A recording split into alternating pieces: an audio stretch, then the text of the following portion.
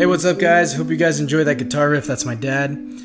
This episode, it's my childhood best friend, Mikey. He and I go way back since before the pyramids, 2008, and he played Division I lacrosse in college, and he and I are going to discuss a bunch of interesting topics, one of which is muscle activation techniques, or MAT. It's this brand new field.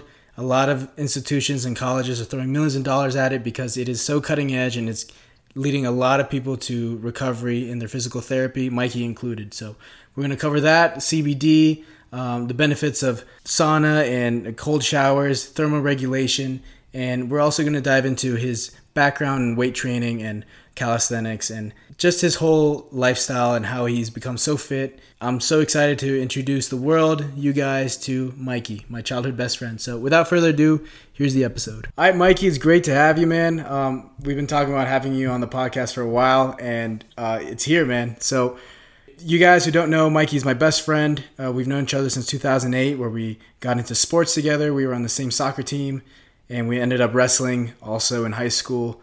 And I actually want to get into your sports background because it's so interesting, your career, how you got into very competitive level sports. So how did sports influence your development? How did sports play a role in your identity?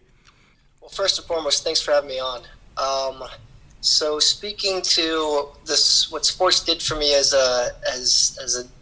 developing into a person, just probably just the competitive nature of going out, lining up against somebody, and no smoke and mirrors. Whatever you put into it, you're going to get out. And it was a bit of a metaphor for life, is always what I heard from my coaches. So have enjoyed multiple sports, enjoyed competing at all sorts of levels, and enjoyed making relationships all along the way. Yeah, man. I love that you discovered that from an early age. A lot of kids, there's nothing wrong with playing for the love for the sport, but a lot of kids don't notice that what you just noted, that a lot of sports, specifically contact sports, they teach a lot about life and like grit of going through something to get something at the end, delayed gratification. That's a lot of values that sports teaches to people, and I'm glad that you took full advantage of those lessons. You took sports and you really made it part of who you are. I've watched you grow as an athlete, and I am so excited to touch into the how lacrosse played a role in your life. That journey you have with lacrosse it's such a crazy story. Could you get into that? Absolutely. So what you're alluding to is, I guess kind of starting at the beginning. I was a soccer player all the way up until my freshman year of high school. My mom was always concerned and never let me play contact sports. Throughout my young years, I was always kind of the run to the pack, smaller than everybody, a little bit, just not quite physically developed enough. And she finally broke when I asked her if I could play freshman football at Westwood High School in Chantilly, Virginia. And from there, it was just a straight shot of putting myself into all these various sports. Starting with football, going on to wrestle with you, being on the wrestling team, and then picking up a stick my freshman year for the spring season, and ending up that lacrosse became my primary sport, and I actually went on to the University of Michigan to compete at the Division I level. You know how crazy that is, though? You picked up a lacrosse stick freshman year of high school, and then you ended up being recruited at the elite level, and then you started playing. Big Ten, dude. Big Ten Conference, University of Michigan. That's a great school, and it's crazy that you have that journey with lacrosse. That's awesome. Yeah, it was. I think you hit it on the head earlier about the idea of it's grit. It was a love for sport, and to be honest, probably the biggest role, or when I look back at it, was that my parents really didn't give too much about if I played sports, what sports I played. But obviously, my mom was concerned about my safety. But when she took off the precautions and let me do whatever I wanted. They really didn't give too much to what sports I played, and didn't really push me, didn't really give too much attention to what I did. And so I was really self-driven with it. And now coaching and kind of looking at my athletes now and working with players right now, it's always been that message to the parents about, if you want to get the most out of your kids and for them to reach their full potential, it has to be, on them. It has to be player driven, and just, put them in a good spot and encourage them, but, get out of the way and let them really be the driver of this thing. Yeah, and that's great. And I'm curious if you see a little bit of yourself in these kids you're developing. Have any of them consider Michigan? And also, if you could get into what it was like being a Division I college athlete. What did your days look like? What kind of values did that teach you, and how did your life change? Yeah, so the players I'm working with right now are actually on the younger side, but I actually did have a significant role in a recruitment of a player to the University of Michigan that actually was able to come on campus the year I graduated, and it worked out nicely that I was able to make that happen, or to help that process of getting an athlete on campus to play lacrosse for the team. And so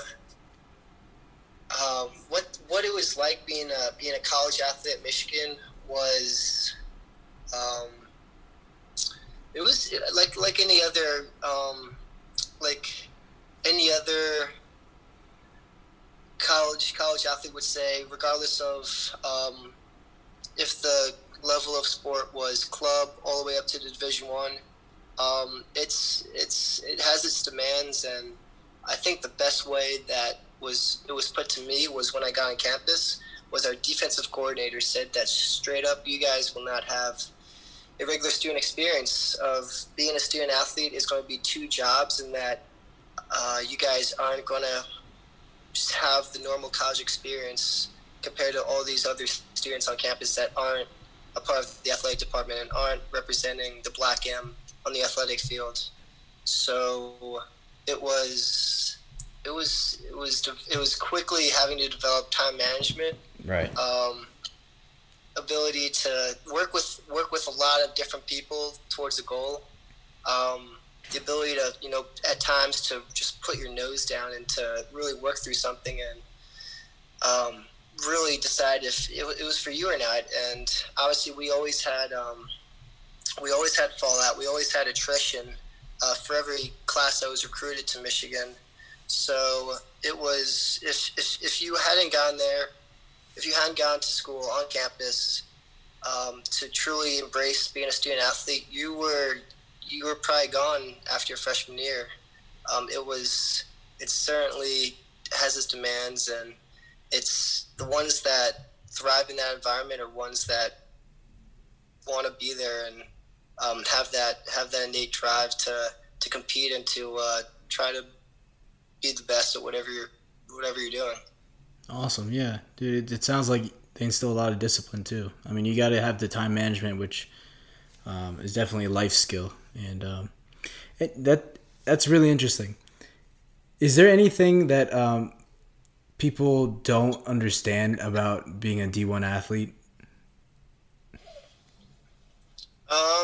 The people that keep saying that you're just like, that's wrong, that's not true. Oh, good question.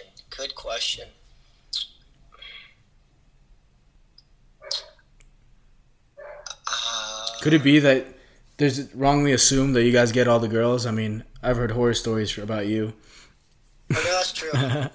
That's true. That's true. We do well. We'd always have our fair share of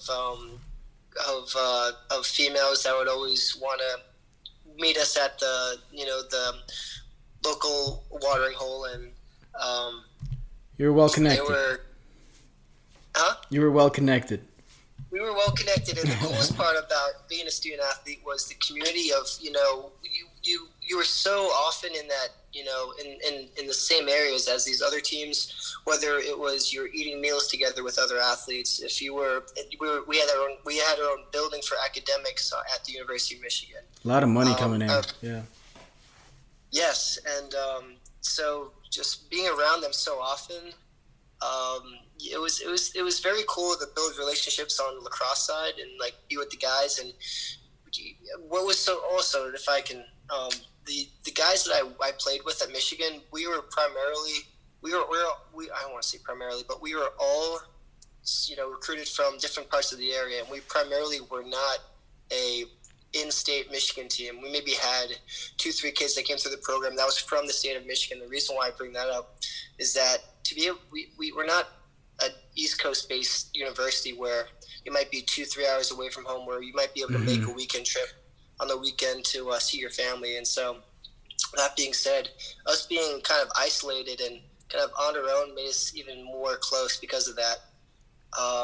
Bringing it back, that was the same sort of situation with a lot of the student athletes at Michigan, at least for the most part, were out of state individuals. So that also played a role in how we formed relationships about kind of leaning on each other a bit more than athletes at schools where they were closer to home. That's true, dude. I didn't think about that. Yeah. In the East Coast, there's so many smaller states stacked on top of each other. People are closer to home. You're in the middle of Michigan. A lot of those guys have to travel far. Sometimes they don't travel at all. I remember you stayed there for multiple breaks sometimes, and you had to stay with practicing with the team. That is very, a lot of dedicated time towards those guys. Dude, yeah, that's a good point. What's your fitness background? I remember you're one of the first people I started lifting weights with. Remember when you had that bench in your basement?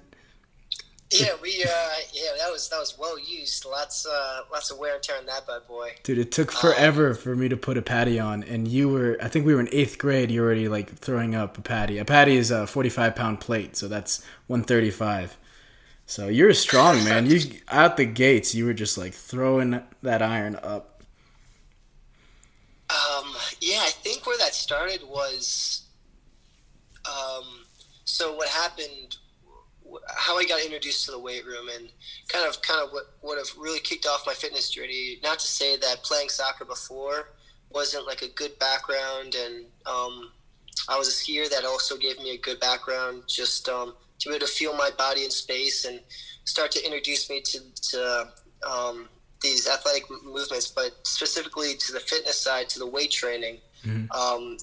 Where the weight training I started was when I got introduced to these freshman football workouts at our local high school, and that was beyond 10 out of 10. Probably the main reason how I was able to develop physically. The coaches taking us in the weight room, just putting us through simple motions from the back squat to a proper pull up to the bench press, and just being able to throw external load on you as a 14-year-old, and just to introduce us to the environment of a weight room was probably the coolest thing. Yeah, man. And I remember that summer you guys blew up. My folks didn't let me play football, as you all know. But you guys all ballooned that summer, man. There's a lot of people who believe the misconception that lifting at 14 is bad for you, but every one of you guys got healthier. You guys got stronger. And I mean, I did lift on my own, but definitely being in an environment like that can only be beneficial to your growth. What do you think about lifting at 14? I mean, obviously you've done it yourself. What do you think? Well, I'm currently 5'6", so maybe if I had been throwing on 2 patties on my back at the age of 15, I'd be a couple inches taller. But no, it was as a 14-year-old kid, and you're starting to get into the weight room. You're starting to really feel your body, and you're in that testosterone-driven state with just all this growth hormone that's running through your veins. You throw a little external load, and you just see veins popping up here and there. You you get a pump and you kind of run off, and you just start to build your confidence through that physically, and it rubs off onto other things and helps you develop into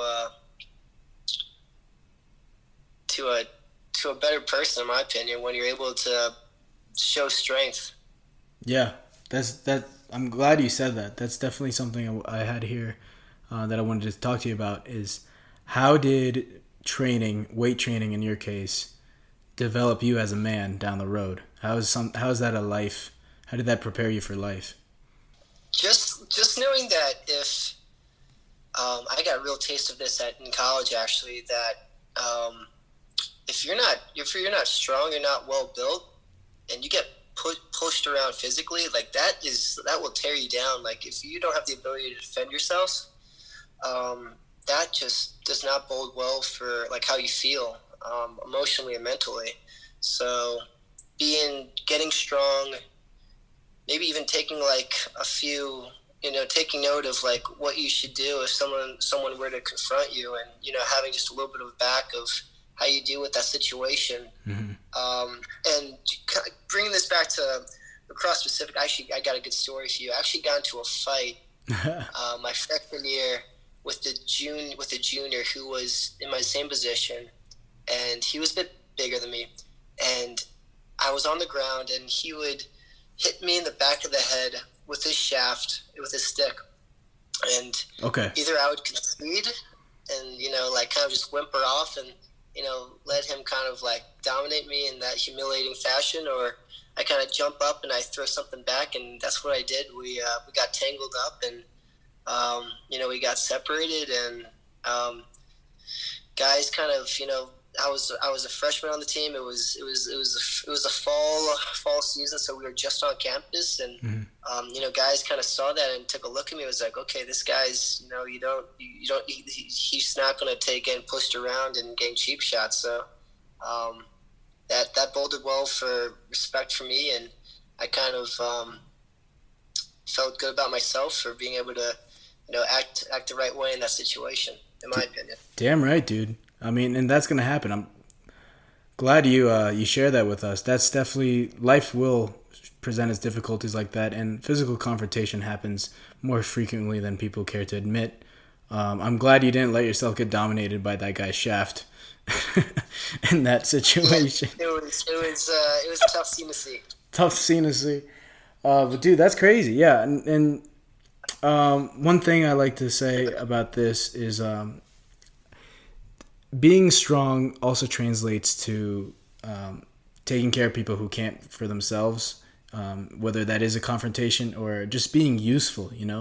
Multiple times when I travel with my fiance, then girlfriend, when we were in Paris, I had to like carry both our suitcases, which were 50 pounds each, up and down the city. The train stations where we were at, they were like closed, so we had to go to other place. And basically, if I didn't have the strength or the VO2 max or the lung capacity to run, like then we would have had to take a taxi, and we didn't have that much money back then to afford that back and forth throughout the city. So we just had to run. And just doing moments like that. Imagine if I wasn't with my girlfriend. Imagine if I had a family, and I had to carry everyone's stuff. Just being useful. That's worth it in and of itself, just to make yourself useful by being strong, by being physically healthy to take care of others. If that's not a big enough incentive to get clean, get healthy, then I don't know what is. Amen. Great point there. Hell yeah. Dude, so as you know, when I've trained with weights with you, man, and but since graduating, I got you a little bit on the calisthenics trend, on the body weight training. I saw you doing some handstand push-ups against the tree. What are some body weight exercises that you like to do? What are some that you're trying to learn how to do? And what do you think about body weight training in general? Well, I think I can refer back to when you were really making a push and really trying to make a dent into introducing calisthenics into your life. Obviously, I jumped on the boat, jumped on the train, and wanted to entertain you with what I could do. And so, as you remember, I sent you a few videos of myself chucking myself up on a tree and trying to do some handstand push-ups and going to what we call God's Gym. Yeah. Out at the local playground. So calisthenics, the bodyweight stuff has always been, part of my workout routine, whether if it was a part of a program I was getting from the University of Michigan's lacrosse team back in high school when I was working out with the football team, with the lacrosse team, with the wrestling team. And in fact, I actually have the pull-up record for the University of Michigan's lacrosse team. So hell yeah, I've always loved my pull-ups. What was the record? The push-ups, 26 pull-ups. 26 pull-ups, nice. Yeah, I was obviously myself having a smaller frame and short arms and kind of a beef stick in the middle of my body. It was pretty automatic. It still is. And so, absolutely, there's a time and place for it, and it can actually be pretty fun in terms of just being able to throw your body around effortlessly compared to, you see these heavy lifting power lifters that, maybe able to dead squat a quarter ton or something like that, but, can't throw himself on a bar and can't move as freely through space as, say, somebody that's got good body image to what's the word, like the proportions, body strength to body ratio. Is that right? Yeah, because you can be strong and like completely motionless. I mean, you can't move, you can't turn around. Lord forbid someone puts a Post-it note on your back, you can't reach it. We've seen that, but I love that. You being able to do 26 pull-ups is ridiculous. Even if you cut that in half, that's a good number. That's awesome, and it's definitely something that I've been trying to get people to do a little bit more in their routines. Pull-ups, push-ups, absolute staples, and any variation of that is great too. Can you do a muscle-up? I was just about to ask you what your journey has been towards a muscle-up, and yes, I can do I haven't tried lately, but at the University of Michigan, when I was playing out there, I could do a few. Nice, dude. That requires a lot of like plyometric strength, just the explosiveness that you need. I've been trying, dude. I can do it when I have a band on the bar and in my feet. Okay, that's a start. It's a start, yeah. But I'm trying to lighten the bands until I don't need it anymore. I've been told that the key is the transition, so trying to get that explosiveness in. So I've been trying to do some weighted pull-ups with the weight belt. But yeah, man, it's a work in progress. And the cool thing is about calisthenics is that it demands that you have low body fat because every pound counts.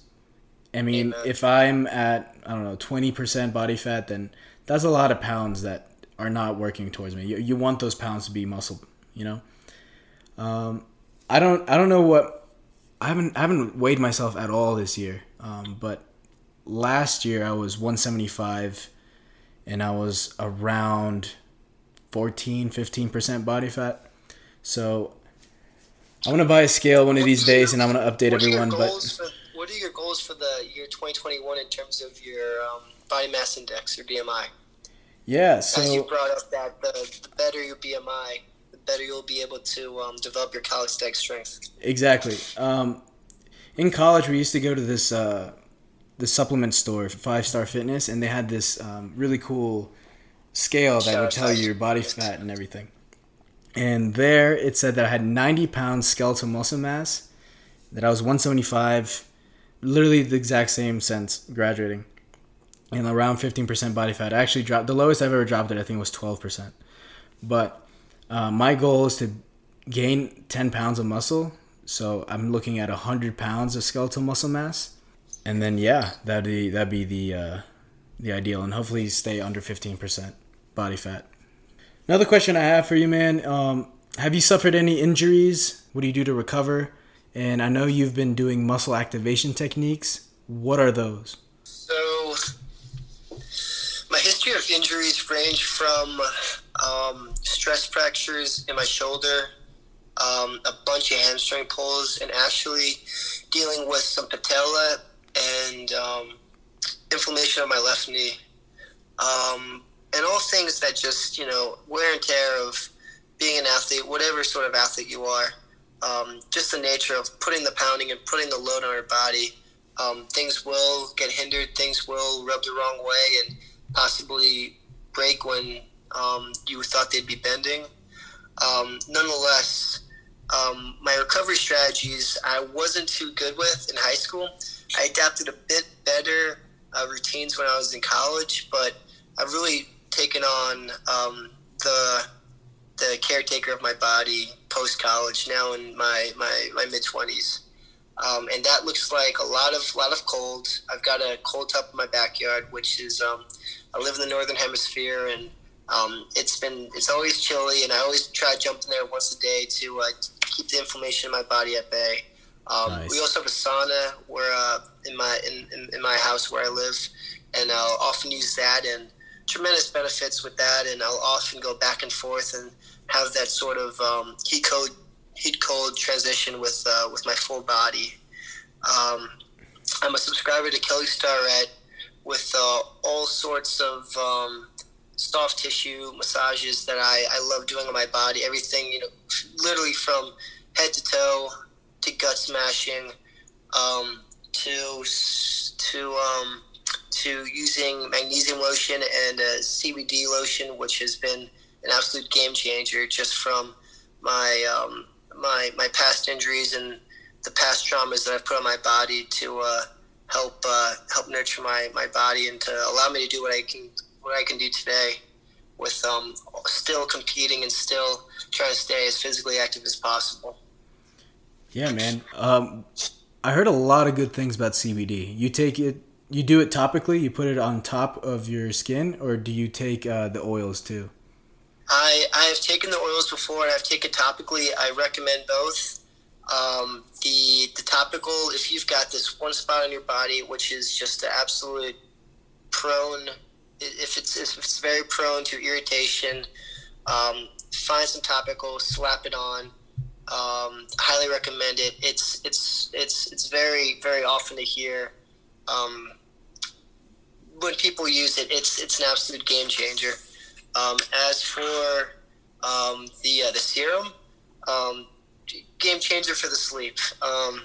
If you're having trouble sleeping, obviously there are much more qualified professionals speak on this, but stories and stories are out there of CBD assisting with sleep and helping out with anxiety and all these other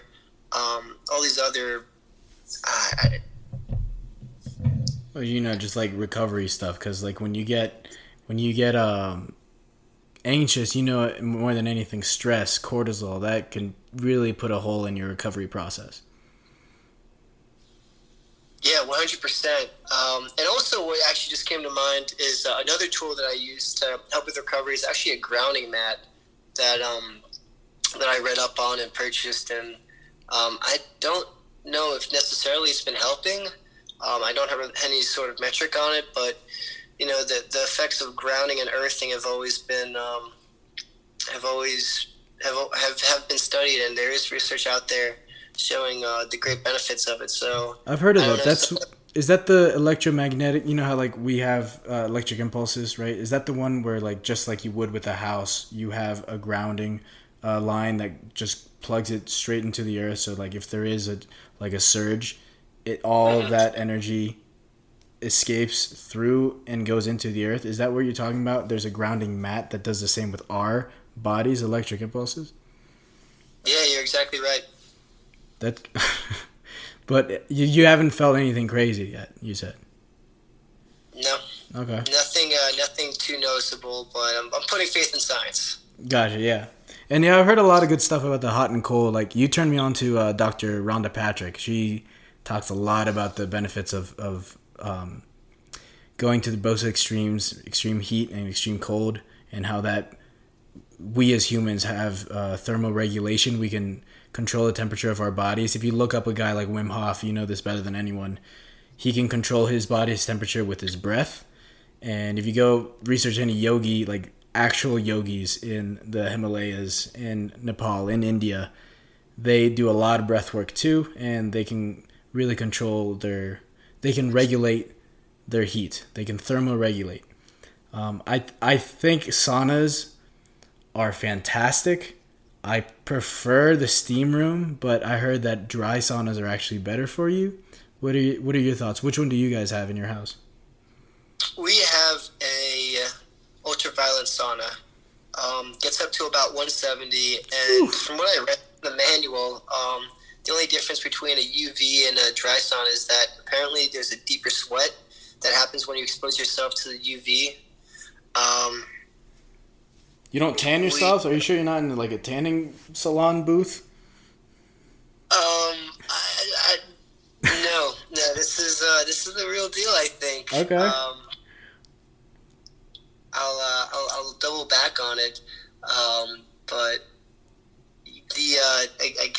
the contrast. Actually, to speak on the cold thermogenesis a bit, I actually plan on going to meet with a level 2 Wim Hof trainer next week for a basic workshop of working on the breath, getting used to the cold, and kind of things I've already been kind of just trying on my own with our own ice bath out back, and about jumping in, throwing your head down into chilly water and resisting that urge to freak out and to essentially go into the flight mode, and to just be able to simmer down and tell your body that, hey, we're gonna stay here a while, so how about you start bringing the resources to keep us here. That's nice, dude. That's trains the mind power, just like how you've been doing cold showers every morning for years. That trains you, like, when we go. That's something that's training your mind. That's something that you can't teach. That's something you have to go through. That's something you have to learn and develop. I definitely think training in the cold is much harder than training extreme heat. More people go in saunas than people who take cold showers. So I'm glad you're doing Amen. that. I'm glad you're advocating for it because it's really good for you too. But could you go into muscle activation techniques? You were telling me a lot about that. That's your thigh has been bothering you, and they've been using this. What is MAT? So MAT is, like you said, it's a muscle activation technique, and it was popularized by an athletic trainer by the name of he is the trainer for the Denver Broncos, and his name is, I believe, Gregory Schwartz. We may have to cut that out, Mateo. It's fine. But no, I've been seeing a muscle activation technique specialist in the DC area. That essentially the premise. I'm certainly no expert on it, and I hope that you're able to come in contact with a MAT RX specialist who is, if in terms of sort of like classwork that they've done, a MAT RX specialist is just finished grad school, if that's the comparison of the MAT schooling. And what I've gathered so far about meeting with them and going through what they're able to do to the body, it's the approach of the neuromuscular system of your body. Kind of contrary to Kelly Starrett, where you attack these muscles, you roll them out, you attack the knots, and you apply external force to the fascia of the body. But rather, the approach of the MAT specialists is they take a very holistic approach to the body, where they see tightness as a protecting mechanism by the brain, saying that, hey, you're overworking this muscle because this other muscle isn't picking up the slack. And so how they go in is they adjust the balance they adjust the balance, where they'll poke and prod, and they'll literally poke and prod muscles and to quote unquote activate the muscle, turn them on so that these muscles that were dormant are now activated, working well, and can take off the load of that one muscle that was showing tightness. And so that's where that balance, that's how they attack problems, and they try to rebalance the body through the neuromuscular system. That's awesome, dude. So there's the neuromuscular connection where your neurons in your brain and you know how it communicates with your muscles and your motor functions. You're saying that sometimes there's a lapse where certain muscles aren't turned on, they don't have that neurological connection, and so these guys come in and use tools, or do they use their hands? How do they activate muscles that are dormant? They literally use so they'll do what's called a muscle test, and so they'll say, hey, I've been having pain in my left side of my lower back, and so they'll put you on your back, test out specific muscles that are associated with that area of your pain, and if they'll see what is working, what's strong and what's weak in that specific area, and then where they find weakness, they'll again activate by poking that muscle, prodding that muscle, bringing alive that muscle essentially, and they'll go back and they'll retest. And it's the craziest thing, like being an athlete at the University of Michigan, going through injuries, doing physical therapy, having wonderful athletic trainers there, but yet the things that the MAT has done for me has blown my mind. And I don't want to brag too much, but the University of Michigan's athletic medicine department, we at Michigan, everybody's are saying is leaders and best, and yet the athletic medicine department has now invested in a muscle activation technique specialist. And when I've been seeing mine for the last 2-3 years, there's things that have been done on my body that I've never felt before, and just the feeling of unlocking my body in a sense, and just has not been, or was not done before in traditional physical therapy. So it's this completely unlocked, or brand new rather, field that even a renowned sports institution like University of Michigan Athletics has only recently tapped into. That's crazy. I don't think, to my knowledge, they've had a muscle activation technique specialist on staff on any of the sports teams or anywhere in the athletic medicine department. That's awesome, dude. Well, you've been seeing one in DC, and what were they treating, if I could ask, and have you felt any different? It's been whenever I would meet with a specialist and they would work on me, it would either be to do with my left leg. Primarily, my lower back has always been an issue, and they've been attacking actually my left foot, my left hip flexor, and they've been very good about waking up these muscles throughout my calf, in my foot specifically, and up into my hip area. And again, just as they go through and they're testing these muscles and finding out where my weak points are, and then bringing to life those muscles, retesting, feeling them strong, feeling them become strong again, and then going out and going about whatever I'm doing, whether it's weight training, whatever physically things I'm doing. I don't feel as sore. I don't feel the areas of tightness that I have in the past. Okay. Because of that muscle balance that they've introduced to my body. That's awesome, dude. I hope there's more science into this, and MAT is available to more people, because it sounds like it definitely changed your recovery and your process. Dude, I have a question about your diet. How do you eat? What does your diet look like? So it's what is it? January's carnivore diet. I've taken a page out of I've taken a page out of the carnivore diet, popularized by the famous Joe Rogan, and Again, looking back in my my college lacrosse career. I was all about just putting calories in my body, whether it was a couple liquid cheeseburgers with the guys after practice, or that extra slice of pizza. I really, I always saw myself as a burning chimney. Whatever sort of firewood that I throw in, I would, undoubtedly use it as fuel. But now, being out of school and maybe not being as active as I used to be, with the workload, with the physical workload that I had at college, I've definitely made better diet decisions with staying away from BS, from crap, from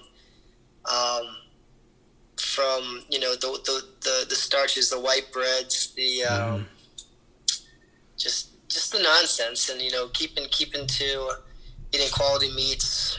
A lot of coconut oil. Love coconut oil. Yeah. And been a lot. At least, let me speak to at least January so far. It's been all meat, all eggs, if you want to throw that into the diet. And I've also been pretty consistent with supplementation of beef organs, which is kind of nice. It's the beef organ supplementation has really coined the nose to tail carnivore diet. Which organs are you taking? Are you doing liver? Lots of liver, kidneys, pancreas, and I believe there's one more. Absolutely not like advocating for supplementation as a cornerstone of your diet, but right now I just don't have the money to buy. Preferably, if I could, I'd be buying and ordering and eating real beef organs, cooking them up. But just for experimentation, sticking to real meats, real cuts of meat, and supplementing with beef organs. So I've been feeling great. It's I don't necessarily. I think the biggest thing I felt was the crash from carbs when I was at school. Yeah. Having a big carbo load at lunch, which our athletic dietitian will always tell you, carbs are the life's fuel source, and I'd always be eating, the pastas before the games. I'd always be eating the sandwiches, the white breads, even the whole grains. But I'd always feel that spike in blood sugar and that drop after, an hour after a meal, and definitely did hinder me when I was competing at that high of a level. And now I just don't feel it anymore. Feel very consistent with my energy levels throughout the day. That's huge too. Yeah, exactly. Because when you eat, in general, your insulin goes up, but when you eat carbs, the crash is really, really bad, and really you can feel it in your mood. You can feel it in a lot of different ways. And I'm glad to hear that you're eating some organs, whether they're desiccated liver organ like the pills, or if you eat it fresh and cooked liver. Liver is really, really great for you. I'm trying to eat more organs myself, actually. I'm glad you said that. I think that people misinterpret the carnivore diet. I think they think it means eat only meats, but you need to eat, like you said, nose to tail, eat the liver. A lot of people eat the thalamus. My mom loves eating cow tongue as like a delicacy. I was just about to say, that's where my mind went. Yeah. She actually made me try that. Did you really? We were down we were in South America for your aunt's wedding that one time. Yeah, 2014. And, dude, I'll try anything. It was, from what I remember, it's delicious. Dude, when a human tongue is massive. It goes down to like almost half to where your throat is, all the way. It's long. A cow tongue, it's so massive. It's so scary to look at. But it's good for you. And like eating brains and the heart and like the thalamus and the liver and the kidneys, it's something that was actually really, really, it's part of our DNA. We're supposed to eat that. And I highly recommend listening to Dr. Paul Saladino. I don't know if you heard of him. He wrote the Carnivore Code. He's on a lot of podcasts. He was on Joe Rogan too, and he advocates eating nose to tail as well. And he does point out that when they observe lions in the wild, it's the alpha lion that eats like first, and he almost always goes for the liver first because it's so good for you. It's great tasting. Most people don't even realize they ate liver before. Have you ever had that like duck pate? That's actually duck liver pate. That comes in those like tubes, and you can spread that on toast. People have had that all the time, and it's really, really good for you. The flavor's pretty strong, but it's a great flavor, and I'm glad you're normalizing eating liver because it's just so good for you. And that's actually one of my New Year's resolutions. It's to sun my balls more and to eat more organs. Yeah, how's the sunning of the balls going? They're in the sunshine state. Dude, here in Colorado, I'm in Denver right now, and it's actually kind of nice. We're facing east, so we get the morning sun here, and that's a great way to wake up the body, get some vitamin D naturally. And all I do is just like, make sure the boys are waking up as well. Good. Let them see the light of day once in a while. Yeah.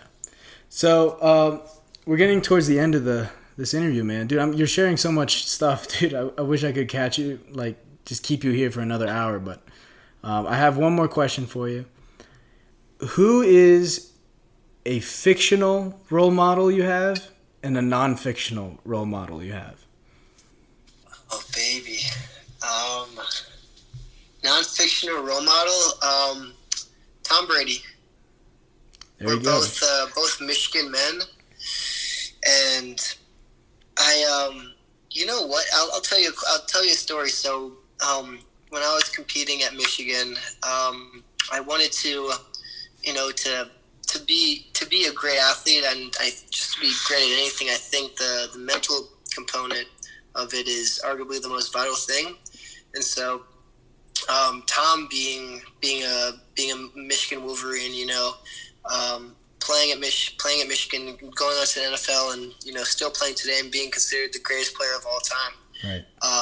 I took it upon myself to find Tom Brady's guru at Michigan, which there's this documentary out there about the Brady Six, I believe, and they interview a guy by the name of Greg Harden, who works in the sports psychologist department in the athletic department at Michigan. Mm-hmm. And in the documentary,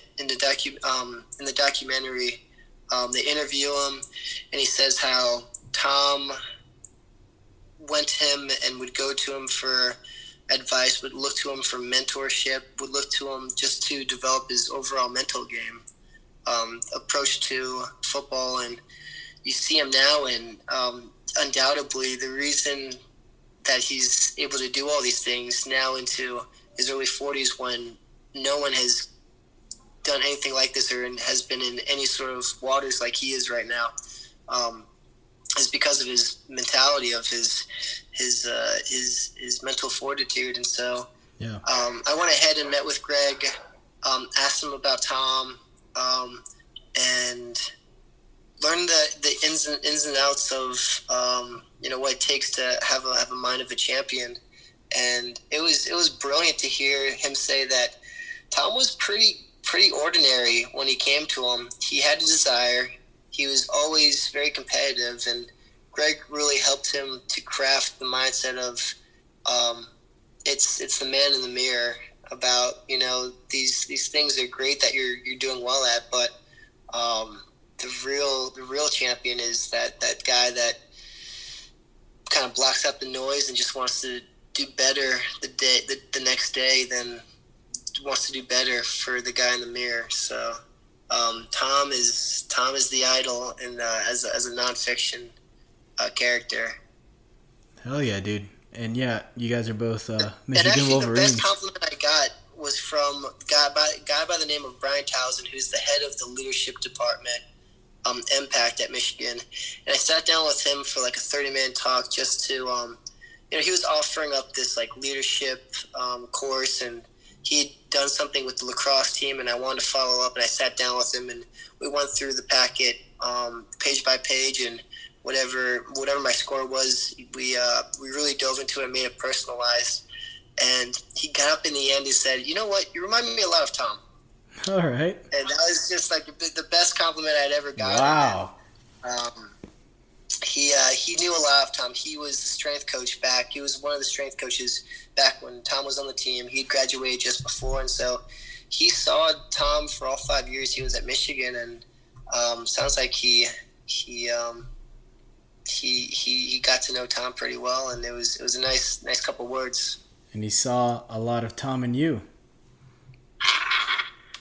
I suppose, yeah. So Tom was, the GOAT. He's the epitome of the most powerful thing you have is your mind. Right. So moving on to a fictional character. Gosh. You're well read. What is there someone? I am. I've got a guy in my head. Gosh, I don't have his name is escaping me, but. What about someone in history? Someone who was non-fictional, but someone who's no longer walking amongst us. Because I know you're more of a history buff, anyways. Yeah, I love Lincoln. I love the humble upbringings. I love the idea of he was just an ordinary man that made the most of himself, and that through sheer will and diligence and willpower and all these things, that we all start as ordinary. Some people may have one leg up here and there in terms of resources or intellectual ability, but I love what he says on character with terms of he just tried to make the most of himself. What a leader he turned out to be. That's a lot of insight you just gave, and I'm really glad to have you on the show, man. It's been great. I'm gonna have you on a lot more. I know you have I'm gonna pick your brain because you do a lot of other cool stuff in terms of recovery and bodybuilding and stuff. So I'm gonna poke your brain a little bit later. But so far, this has been great. I know I told you it was gonna be 20 minutes. We're at 52 minutes now. So I just wanted to. All right. So I just want to thank you again, man. Is there anything else you want to say? Any last words you have? Thanks for having me on. Keep making the most of yourself, and for all those individuals that are looking to bear themselves out there, you're in the right spot for some resources. And yeah. All right. All right, Mikey. Well, dude, it's been great having you, and I'll definitely have you back. So take it easy, man. Cool. Go Hokies. Cool. Go Blue.